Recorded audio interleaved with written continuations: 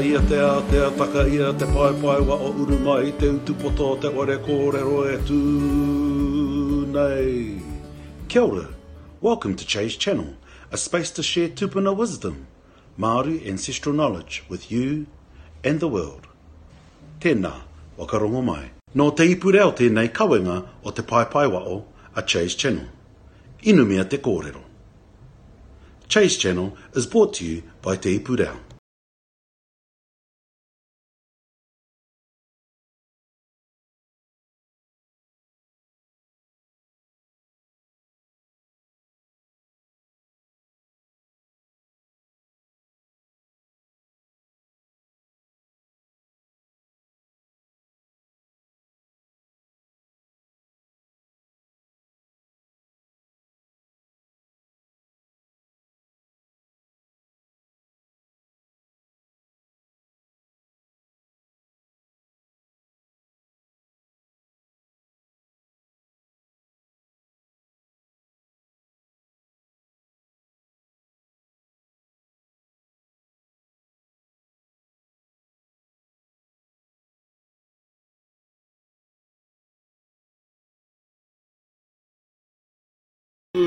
Nei ki tēnei hore kōrero e tū nei. Tēnei te pō nau mai te ao. Kia ora koutou, tēnā tātou katoa I roto I tēnei pō. Tēnei ahau a Che Wilson, no roto ana mai o Chase Channel te pai waho, e mi I atu ana I tēnei pō. Kia ora tātou. So kia ora everybody, Che here from te pai waho, Chase Channel. For Taite Talks, and Taite Talks for tonight is coming live from Tūnahopu in Ohinemotu in Rotorua, where we're running the Masters in Māori and Indigenous Leadership, which is a program that I run with some awesome people from the University of Canterbury. And tonight, our manuhiri is Garrett Cooper, and I'm going to turn it straight over to the brother to introduce himself. Nō reira, Garrick, tēnei ka mihi atu kia koe. Garrick, he calls himself a theorist, and he's one of the guys, one of the lecturers that comes to the program to not only share different theories that are happening out there in the world, but also to our minds. And we've got a bit of an audience here. Some of the team are watching tonight. So we're going to have a kōrero, and we'll see how that kōrero goes. Nō reira, bro, tēnā koe. E oranga ngākau ko uru mai rā koe. Before we get into it, can you introduce yourself, ko wai koe, no me rātu kōrero? Tēnā koe. Mihi atu nā rā kia koe mo tēnei wahanga, ka noho tahi tā o te koro. Wai no he uli tēnei no roto a hauraki, nā te whananga, me tauranga moana, no nā tirangi nui, no te piriraka engari. Kai o tautahi au e noho ana, kua. Takai maurua tau au e noho ana ki reira. So, Kia ora. Tēnā koe. Cheers, bro. Awesome. So, Garrick, I've asked Garrick just to ask me a couple of questions, and we're just going to see where this conversation goes, and hopefully you enjoy it as much as I always enjoy talking with the brother. So let's go for it, bro. What's our kaupapa?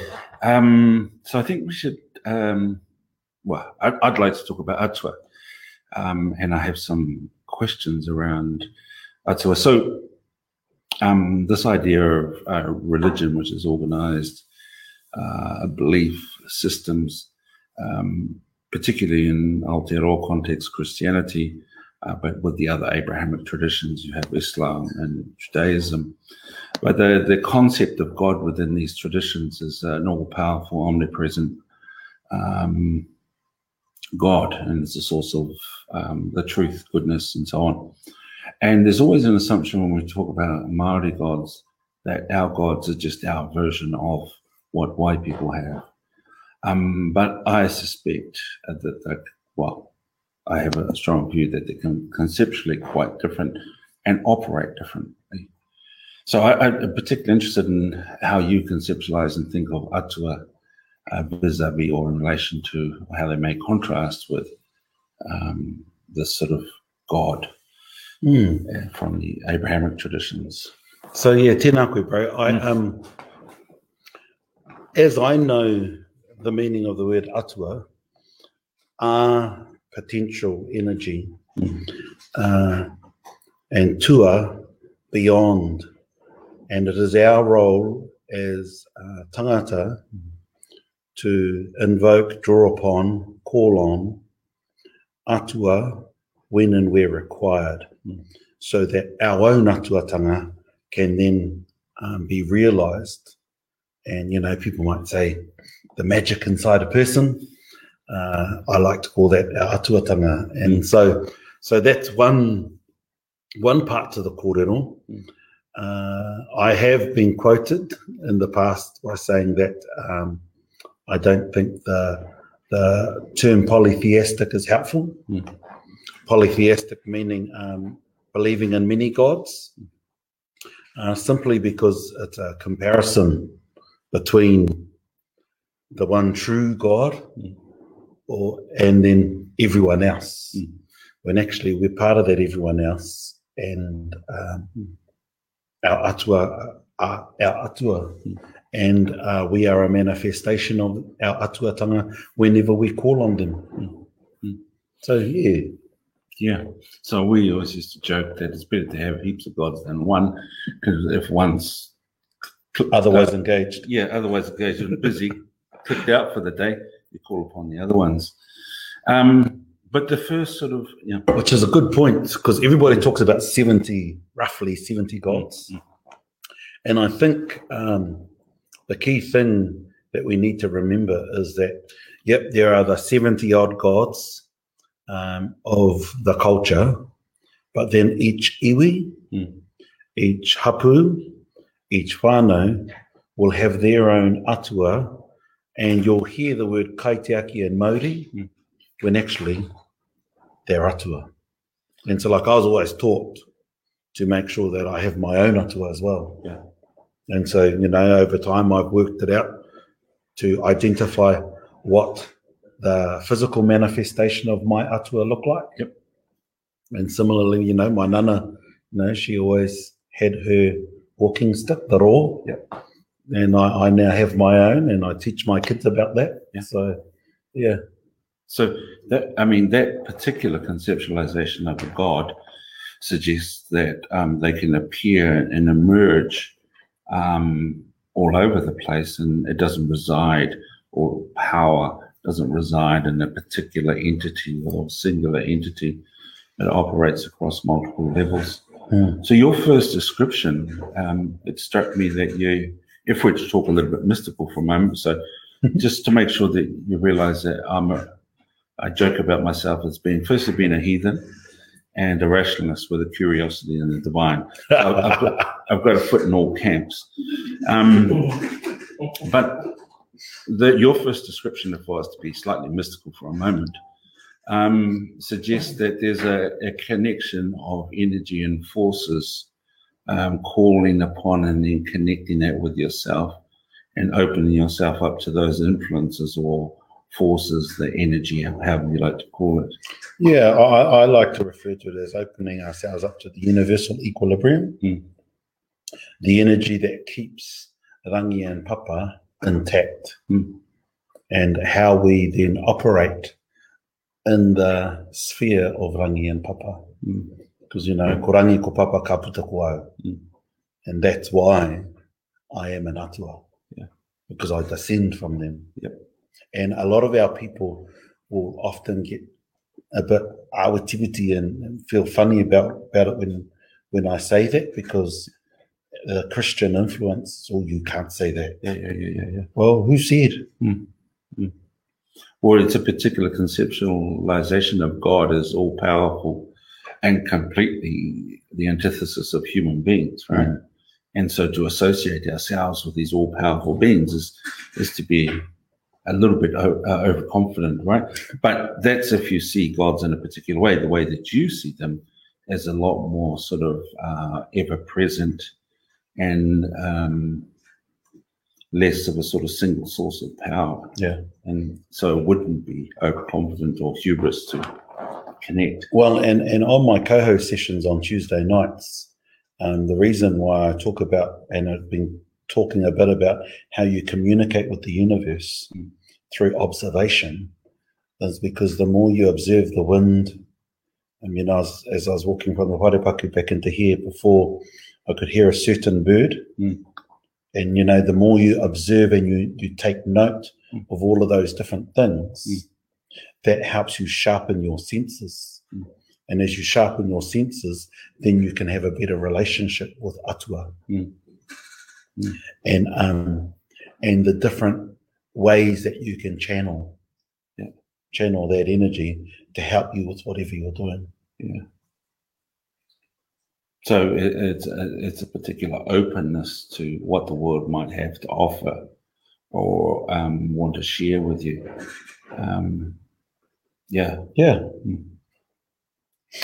that didn't sound too mystical. I mean, I think if you're trying to understand what atua represent as we compare them with sort of monotheistic traditions, which, you know, most Kiwis are very secular, right? So most of us may be born into a family that's Christian, but most of us are not particularly active in terms of being part of a religion. And sort of any sort of religious beliefs are seen as, those are personal things, you keep them to yourselves. And that clashes with science and rational thinking, which most of us think that we are. But see, this is the point that we had a discussion about, was it yesterday or today, about science and how science is heavily influenced by Christianity. Talk to us about that. Well, that's what I would argue. And I'm not the first to argue that at all. There's all sorts of writings out there on this. But, I mean, the key point of that is the way in which God was treated by human beings. It's the relationship with God. So we see God as, when I say we, I mean that in a very generic way, as all-powerful, a source of all truth and goodness. We treat science very much in the same way today, and that the only truth which can emerge through rational thinking is through the processes of science. And, you know, I used to spend time with a Muslim mate, and they try to revert me, which is what they call it. So they believe everybody's born a Muslim, and then you're straight off the path, and then you go back to Islam. He tried to revert me because apparently I was a Muslim at some stage of my past life. But they gave me their propaganda, and I don't mean that in a disparaging way. I mean that they gave me information about Islam and the Quran, and they had all these. The interesting thing was what they had in this book was references to the Quran and the connection between that and scientific ideas to show that existed before science, the idea. And it was a way of justifying the Quran and Islamic beliefs because science has already told us, well, no, the Quran's fine by itself. It doesn't need science to be propped up. But science has that particular relationship with Christianity in a way that's really intertwined. It's difficult to disentangle. Well, and while the Christians were in the Dark Ages, it was Islam that was leading all of the science, and the Chinese. Yeah, North Africans and Sub-Saharan Africans. Yeah. Anyway, that's a tangent. Slightly tangential. Yeah. So yeah, I mean, so if atua is not this all-powerful being, it's a set of energy, and how might we demystify that for the rationalists and the secularists in the room? How might we think of that not as, you know, because when you start talking about energy, people start to go, oh, is that person been smoking too much dope?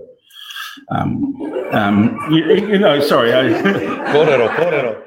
But it's really, how can we talk about this in ways which the normal folk would understand?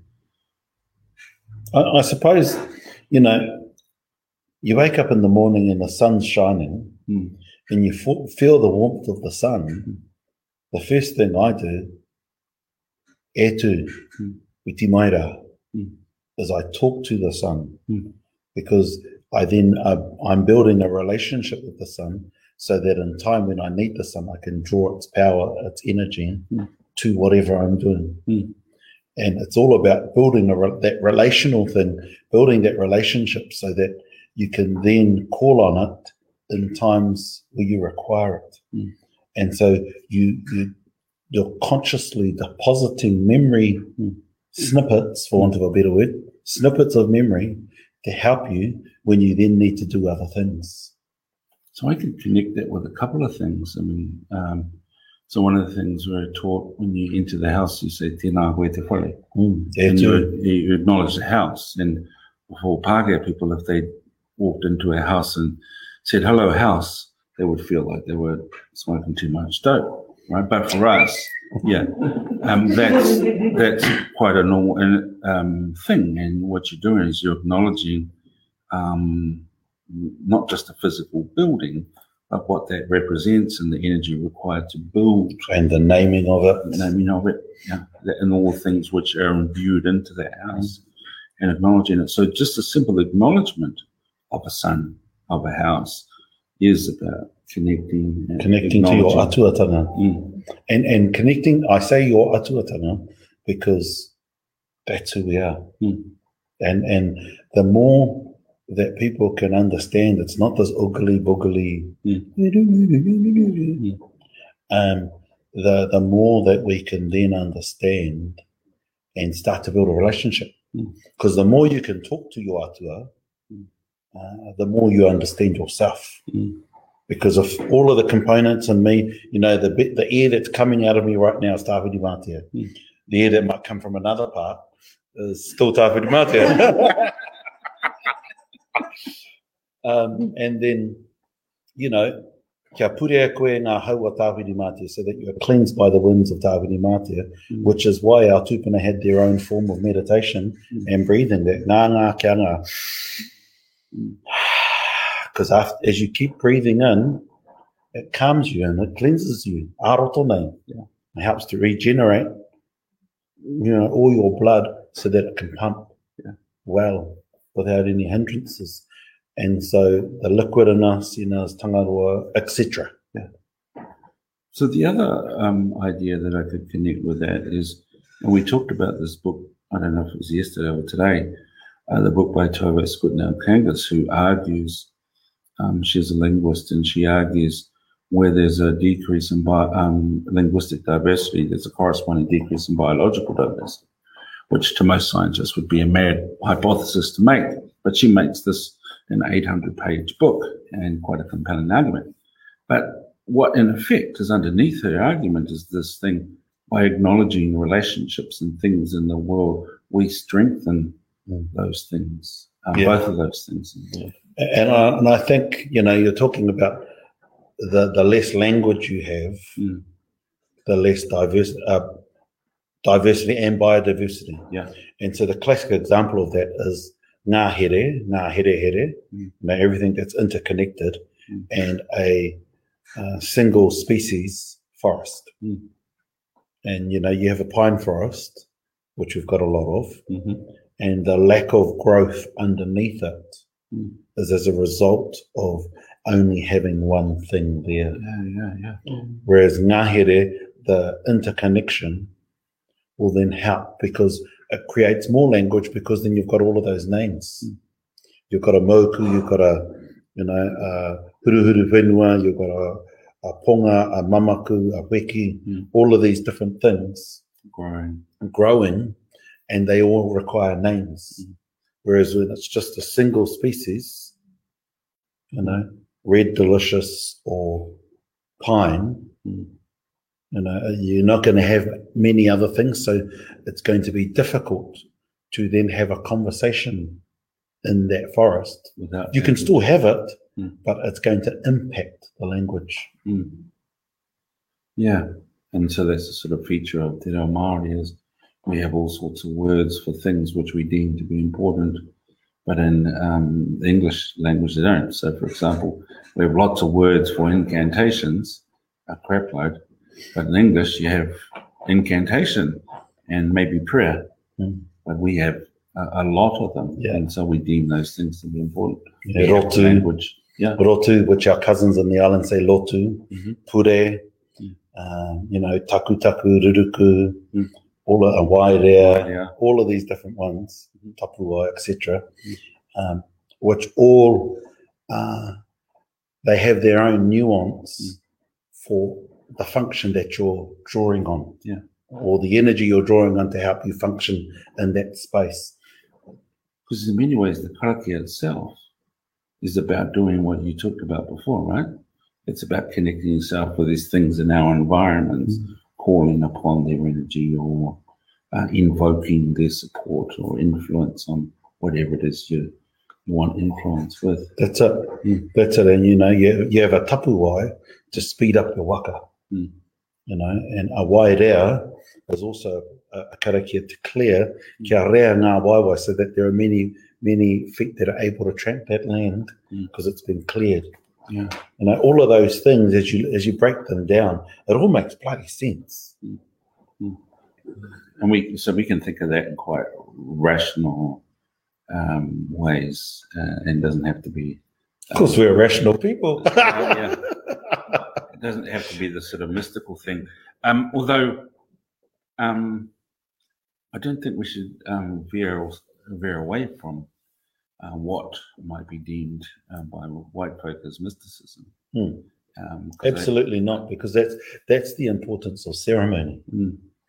Is there's everyday practice, which then when you come together, which is why in my karakia book I talk about how I don't think grace was a Māori thing. There is a time for when people gathered together, you would do a karakia for the gathering together when you eat together. But every day, Kai, I'm not sure if we actually did that or whether it's a Christian influence, which is why I just say no mai. Yeah, that's my understanding, is that the sort of no mai, no hua, these types of karakia are really recent. That doesn't make them invalid. It just means it has a particular recent origin. The other part of Atua, which I'm particularly interested in, is, so if there are influences which might be bestowed upon us by the Atua, and which would bring success, is that the result of humans invoking that, or what increases our chances of the influence of the gods? Is it by our engaging with the gods, or is it by some happenstance, or what is it? I think it's whether you call it engaging or being. Because when you go out to fish, a good fisherman, person, whatever, tangata hiika, will have already done its homework. His or her homework to check the moon, check the weather, and what's happening with the insects. I'm an inlander, so I'm thinking river. What's happening with the insects and all of that, which will then heighten your chances of a good catch. And then you then invoke the specific atua, whether it's tangaroa or maru or whoever else going to get a meal, so that you can draw on that energy and those characteristics to awaken your senses. Then you can just, we're going to go at this time. So, that reminds me of a manuscript by Te Rangi Kaheke, which is really just a list of events and expeditions and efforts to achieve something which were attributed to one god, Aitua, so there's a not successful. And on the other list were successful expeditions or events, and they were attributed to Waimarie. Now, all the success or failure of each of those things were attributed to external forces, external to human beings. And so it raises a question about the place of knowledge and to what extent are these things simply the result of Atua influences, or are they the extent of human agency or our build-up of knowledge to increase our chances? The manuscript suggests that it was always attributed to the gods, no matter what humans did. The ultimate success or failure was determined by the gods, but that didn't mean that we couldn't do these things to increase our chances. Yeah, and which is why I'm saying that it's how you channel the atua within you. And like, notice I haven't used the word God at all tonight. I did. I slipped. Yeah. No. I knew you'd be doing. And Etiwi, I'm deliberately not using God because I've started to try and realign myself, because there are some words in English which just don't fit us. It's a bit like how we might translate tika. And so there are some things now, as I do translations and as I talk, I've decided, no, I'm just going to say what the Māori word is, because it doesn't fit. The English translation just narrows what is often a very broad kaupapa or broad idea. I'm mindful of time, bro. What's our last bit of kōrero we're going to cover? Up to you, brother. Oh, well. I think you talked about the prophetic movements, and talk to me a bit more about the prophetic movements and what your thoughts are on, and see if we can find a question from there. Historic. Oh, geez. Did I just say that word? Yes, this fella's not interested in history or the future or the past. It's limitations of language, and I slip into the word, which was the point that you were just making, actually. Exactly. Limitations of language. Yeah. So prophets, I mean, I've been fascinated by the prophets, and I remember having an argument online around Mr. Tamaki and whether somebody claiming that he was a modern day prophet, and this other person claimed that he most definitely wasn't, because our prophets were not like him. And to be clear, I'm not, I'm a heathen, so I don't go to church. But I have been to Destiny Church a couple of times. And the thing that struck me was that he offered, in a really quite genuine way, I felt, hope for lots of folk that didn't have what it seemed like much hope. So there was a genuine connection there. And it struck me that that's what the prophets were really good at. Yeah. And so we might not like his politics, the sort of misogyny, the the homophobia, but that doesn't detract away from all of the good stuff, connections that he is building. Yeah. So, that's always been a fascination of mine.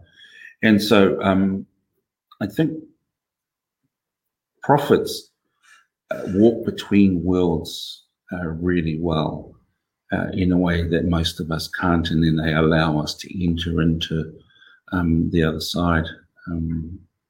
So what I mean by that is people like Ruakinana, for example, through his engagement with the Bible and with the teachings, he was able to read what was happening in the world and convey that back to his people in such a way that it offered them hope.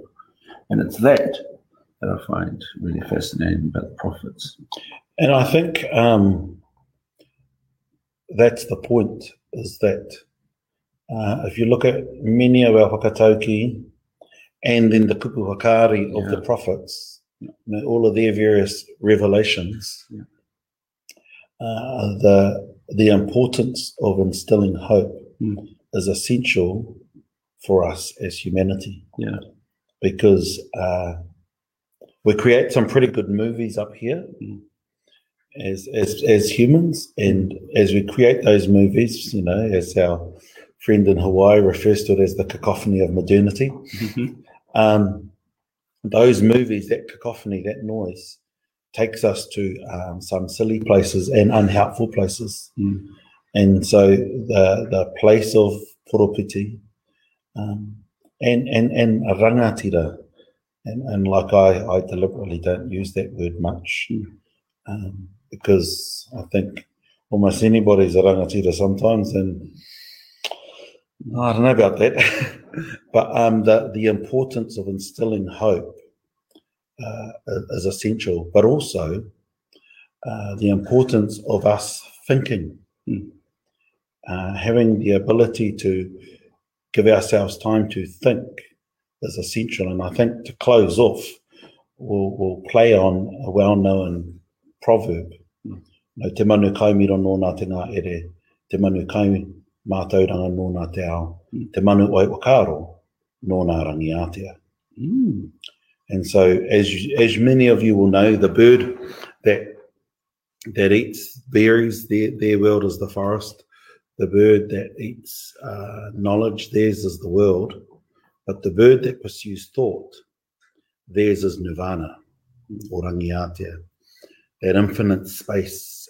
And I think it's really important, we're here with our master's program, that scholarship is a very Māori thing. If you look at all of our karakia and all of our waiata, you have to be a Māori scholar to be able to engage in the energy to be able to compose. And so scholarship was something that our tupuna loved. And the expert in the garden was also a scholar, because they knew which atua to call on to invoke the right energy. And the expert in warfare was also a scholar, because they had to know which atua that they could communicate with and draw upon. So I just want to finish off with that scholarship is a very Māori thing. Tuku iho. Hei ngau mā te pīnati. So kātia te iwi, nei rā māo ko te brother Nate, Garrick, e mihi atu ana, and Chelsea Grootfield said kia ora to you earlier. Sure, Chelsea. Yeah, so e mihi ana, tēnā koe, bro. Great to have you on tonight. Great to see you all tonight. And don't forget, coho session on Tuesday. Tēnei ka mihi atu kia koutou. Rire hau, pai mārire. Nā Te Puni Kōkiri e Pūtea Tautoko. Made with support from Te Puni Kōkiri. Nā Puoro Jerome, Ngā Reo Puoro. Soundtracks from Puoro Jerome.